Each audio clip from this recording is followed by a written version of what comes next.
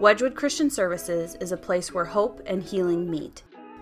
As you navigate life's challenges, know that you are not alone. Hi, I'm Hillary Kirkendall, Marketing and Communications Coordinator for Wedgwood Christian Services, and these are the stories of real people who work at, learn from, and grow through the nationally accredited, faith-based nonprofit. These are Wedgwood's Coffee Break Conversations. Today, for our Wedgwood Coffee Break, we have a conversation with James Sherrill. James is a community-based clinician for our substance use disorder treatment services, working mostly with teens within the court system. He shares great insight into substance use and how having hope can make all the difference. Hi, James. Thank you so much for joining us today for this Wedgwood Coffee Break conversation. I'll let you introduce yourself and share a little bit about your role here at Wedgwood and how long you've been with your organization. Yeah, my name is James Sherrill. I started in 2017. I was the first community-based clinician that was hired for the Ottawa court program, which means I work in Ottawa County. Primarily, my role has been working with adolescents in the court system. So if a kid ends up on probation, drops dirty while on probation, indications of substance use, the court would make referrals specifically to our program. And like I said, I was the primary for the longest time. That's changed just a little bit, but my role still is very much adolescent focused. Recently, there's been a little bit of a conflict in my own mind of saying an SUD clinician versus a counselor, and I really think that I want to start saying for myself now that I am a counselor who also does the substance use piece, because a huge bit of what we do is very much mental health focused. Yeah. So like you said, you're working in Wedgwood Substance Use Disorder, or SUD, treatment team. Can you explain a little bit more about what the SUD team does as a whole? It's really about affecting change. It's about helping people to manage just the stuff that's going on in their life, because in a lot of cases, it's gotten off the rails. And so substance use has been a thing where they've moved to. As far as the team goes, we have a Suboxone program, which is an opioid blocker. So someone who's taken pills or heroin, those kinds of things, can get on a medicated assisted treatment where they can meet with a Wedgwood doctor, every other week, with a recovery coach and a counselor. I work with a few of those clients. As far as adolescents go, it's the court program. It's going to schools and just catching kids at school, because that's one of the consistent places where they are. And so I've built a relationship with schools that's been very, very positive, that I can go and see kids where they are. I see families, work with homes, and then just the SUD team as a whole is really about, managing that substance use and all the associated, stuff, the mental health piece that goes with it. Mm-hmm. So you've talked about this a little bit, but what does your role look like? So what is your day-to-day dealing with adolescents who are struggling with substance use? My favorite part was going to schools. I loved going to the school and having built the relationship with the guidance counselors and the principals and the assistant principals. I can just go in and say, hey, I need to see Joey, obviously a fake name, but I need to see Joey. And they're really cool about letting me come in, and we can sit there in that not threatening environment where you've got to come out of school and you've got to go to an office and you've got to sit there and it's got to be exactly an hour and we got to talk and it's all this pressure.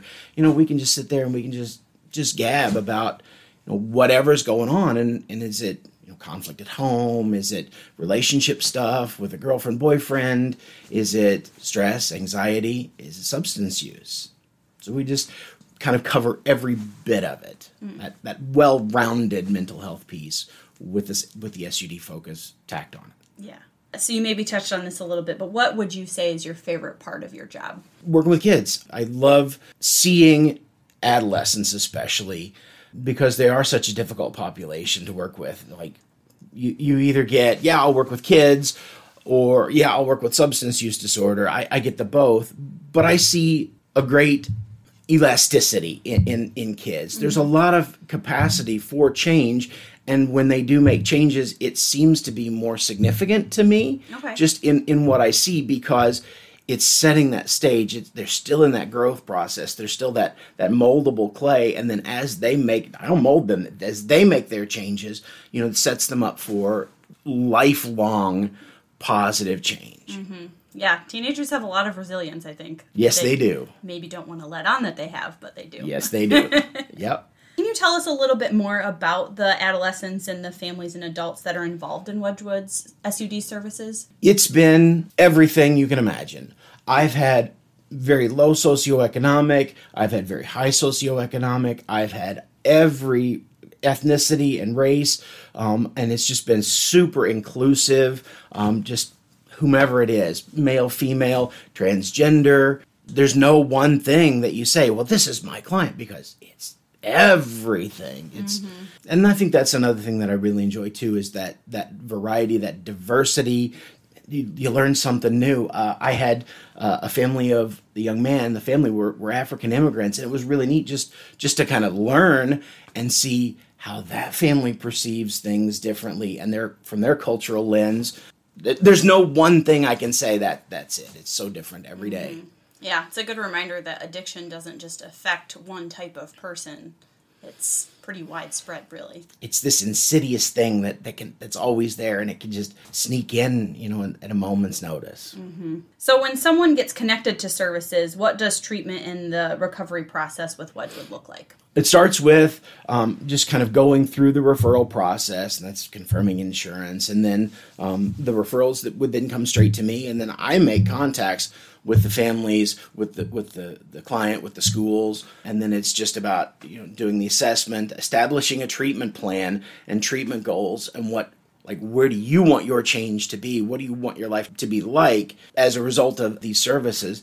A lot of times it's super basic goals. People will tell you it's not therapeutic goal to say I want to be off probation, but it kind of is, because what happens to get off probation? You have to stop using, you have to drop clean, you have to not have new charges, you have to be at school and be successful. And so I kind of like to put that in there, but it's just about everything. And so then it becomes just regular contacts.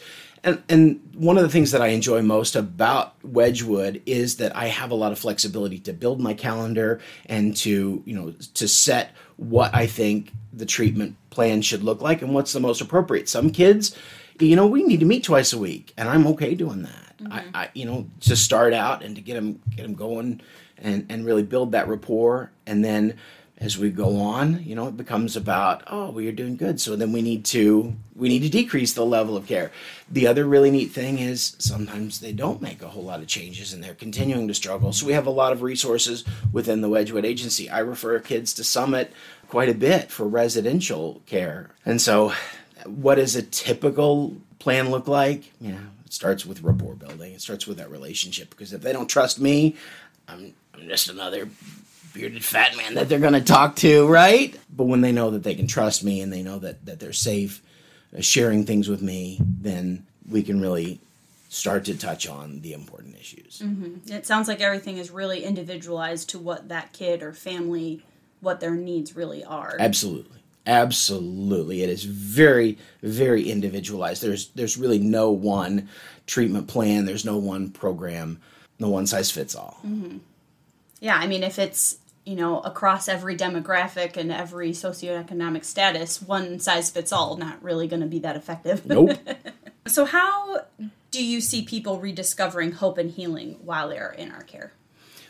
So thinking primarily about the kids that I work with, and going back to that not therapeutic treatment plan of get off probation, that becomes possible. And it seems so daunting. Like I'm in the court and I'm on probation and I just want to get off probation. We break it down. What do you need to do? Well, I need to drop clean. Well, that's impossible because da da da da. But we start to see how that can be possible. Recognizing that you can make some changes and you can do some things differently, and that can affect that whole trajectory of your life, going from being in the court, being in the system, to being off. And that's a huge moment of just that, hope, right? Seeing that it's possible and having a good review. One of the other things that I really enjoy, that I have enjoyed doing a lot, is being able to go to court with my clients. And now it's not a testimony like, on the stand, raise your right hand, swear to tell the truth. But it's really a matter of being there to support them and having the relationship I have with the court too. The judges and the referees know me in Ottawa County. And so as the client's sitting there and the mom is sitting there and I'm kind of sitting off behind, they'll say, hey, James, what do you say? And I love being able to just unload all those positive things. We've had regular sessions and we're addressing these goals, and when it's true, saying we've had clean drug screens, and just encouraging, because there's so much of that, negative, and you need to change or else. And so trying to be that little bit of positive to them has been something that I've really, really enjoyed being able to do. So helping them shift their perspective from it's never going to happen to, oh, I can do it. Yeah, absolutely. Is there a client story that you found to be particularly impactful? There are a lot of them, actually. But one that I do like to talk about, obviously without saying names, I'd like to share his story with other clients too. Young man, Hispanic, mom was Mexican and father was from farther down in Central America, and dad was very abusive. He had no relationship with his dad, and he was I think he was 9th grade when I first met him. Everything about him was what you would see as negative and unhealthy. He was expelled from school for some violent stuff. I think because mom was supportive, but it was he had a very negative, very toxic kind of atmosphere in his own mind. He absolutely did not want to talk to me. Like I said, I was just another court guy who he had to talk to. Even things like his complexion, he was broken out and his hair was scraggly. But as we worked through, we built a relationship. He started to see that he could make some changes. The last interaction I had with him, I'll never forget this. I went to court with him because he was going to be released from probation. Man, he looked sharp. His skin was clear. His hair just had that shine to it, that had that healthy shine to it. He had a job. He was back in school. He was being successful. And he and mom were moving out of state to go where there was a little bit more economic opportunity for mom with some family. And seeing how he went from the very stereotypical substance user, gang involved, moving to just being like successful. I want to take a little bit of credit, but ultimately he made these choices. He made these changes, and he turned his life around. And I haven't spoken to him since. It's been a few years now, but I can imagine him, being where he is with his family, being successful. He started talking about wanting to go to college, going from expelled from school with no possibility of school, no possibility of returning to talking about what does he want to do with his life. And I can absolutely see him being immensely successful, where he is. So. What a beautiful story, and that there was like a physical transformation too, that working on the stuff in his heart and in his mind, manifested in physical changes in his appearance and his posture. Oh, that's so beautiful, James. I wish I could have the pictures and share the pictures from the mugshot, which is the first thing I got, to which is a typical mugshot, to this handsome, full of hope, bright young man who was ready to just onward and upward. Oh, beautiful. Is there one thing that you think would surprise people to know about substance use disorder and recovery? I had an interaction one time with, he was a deputy sheriff. My own boys are in Scouts, and we had the sheriff come in for, to bring the police car and the fire department. And it was completely outside of the Wedgwood system that I was just standing there interacting with a few fathers and this deputy sheriff. And he talked very negatively about substance use. He didn't say they're bad, but very negative thought. The surprise, I think, and I wish I could share this with him in a little bit more detail, because I kind of tried to, but substance use is a lot of times that medication, and it's what they need in the moment, and it helps to ease the suffering in the moment that kind of creates or exacerbates that downward spiral. And so the thought that people are bad because they're involved in substance use or because they have addiction issues, I don't like that. And that's the surprising thing is that these are people, right? These are somebody who has a trauma and who has grief and who has guilt and shame, and the thing that they need to help them then is the substance. And it feels like in a lot of instances, the worse, just the life stuff, the worse the substance use is. But ultimately, these people are people who want to be fully functioning and healthy and able to manage this. The coping tool for the moment that helps is substances. Unfortunately, it fixes now, right? If I'm high, I forget now all this stuff. but it never goes away. And in a lot of ways, it increases it because you get caught. You CPS involvement with the kids and family or court or probation. But they ultimately want the same things that we want. We want to be happy. We want to be fulfilled. We want to be successful, that feel good about ourselves. Mm-hmm. Yeah. So they're not bad people. They're maybe just lacking good coping skills or support around them. Yeah. Yeah. Substance is just kind of what they've fallen onto, maybe. Yeah. And sometimes they do have healthy coping skills, but it's just easy to get high. Mm-hmm. And it's easy to fade into that stupor and to focus on where am I going to get my next fix rather than how am I going to fix my life? How am I going to change things? How am I going to get off probation? How am I going to get a job? How am I going to become independent and successful? Mm-hmm. Yeah, doing all those things can be very hard. Yes, very, very, very hard. Mm-hmm. I think I used the word earlier, but insidious. It's this thing that can just kind of come in and just dig its claws into you and hold on to you, and it can be a real beast to shake. Mm-hmm. So kind of on the flip side of that insidious sense of addiction, what has been giving you hope lately? That while it is insidious, while it is claws buried deep in your brain and holding on, you can shake it. You absolutely can beat it. There is nothing that's insurmountable. And so while, we may have our ups and downs, the client will be clean and be successful and work towards independence and then fall into a pattern for a while, there's that always possibility. There's always that opportunity for moving on and up and better and success. I think of the book, of course I'm going to date myself, that This Present Darkness. It was Frank Peretti, and it came out a long time ago. I read it when I was a kid, and I listened to it on Audible not too long ago because I drive a lot.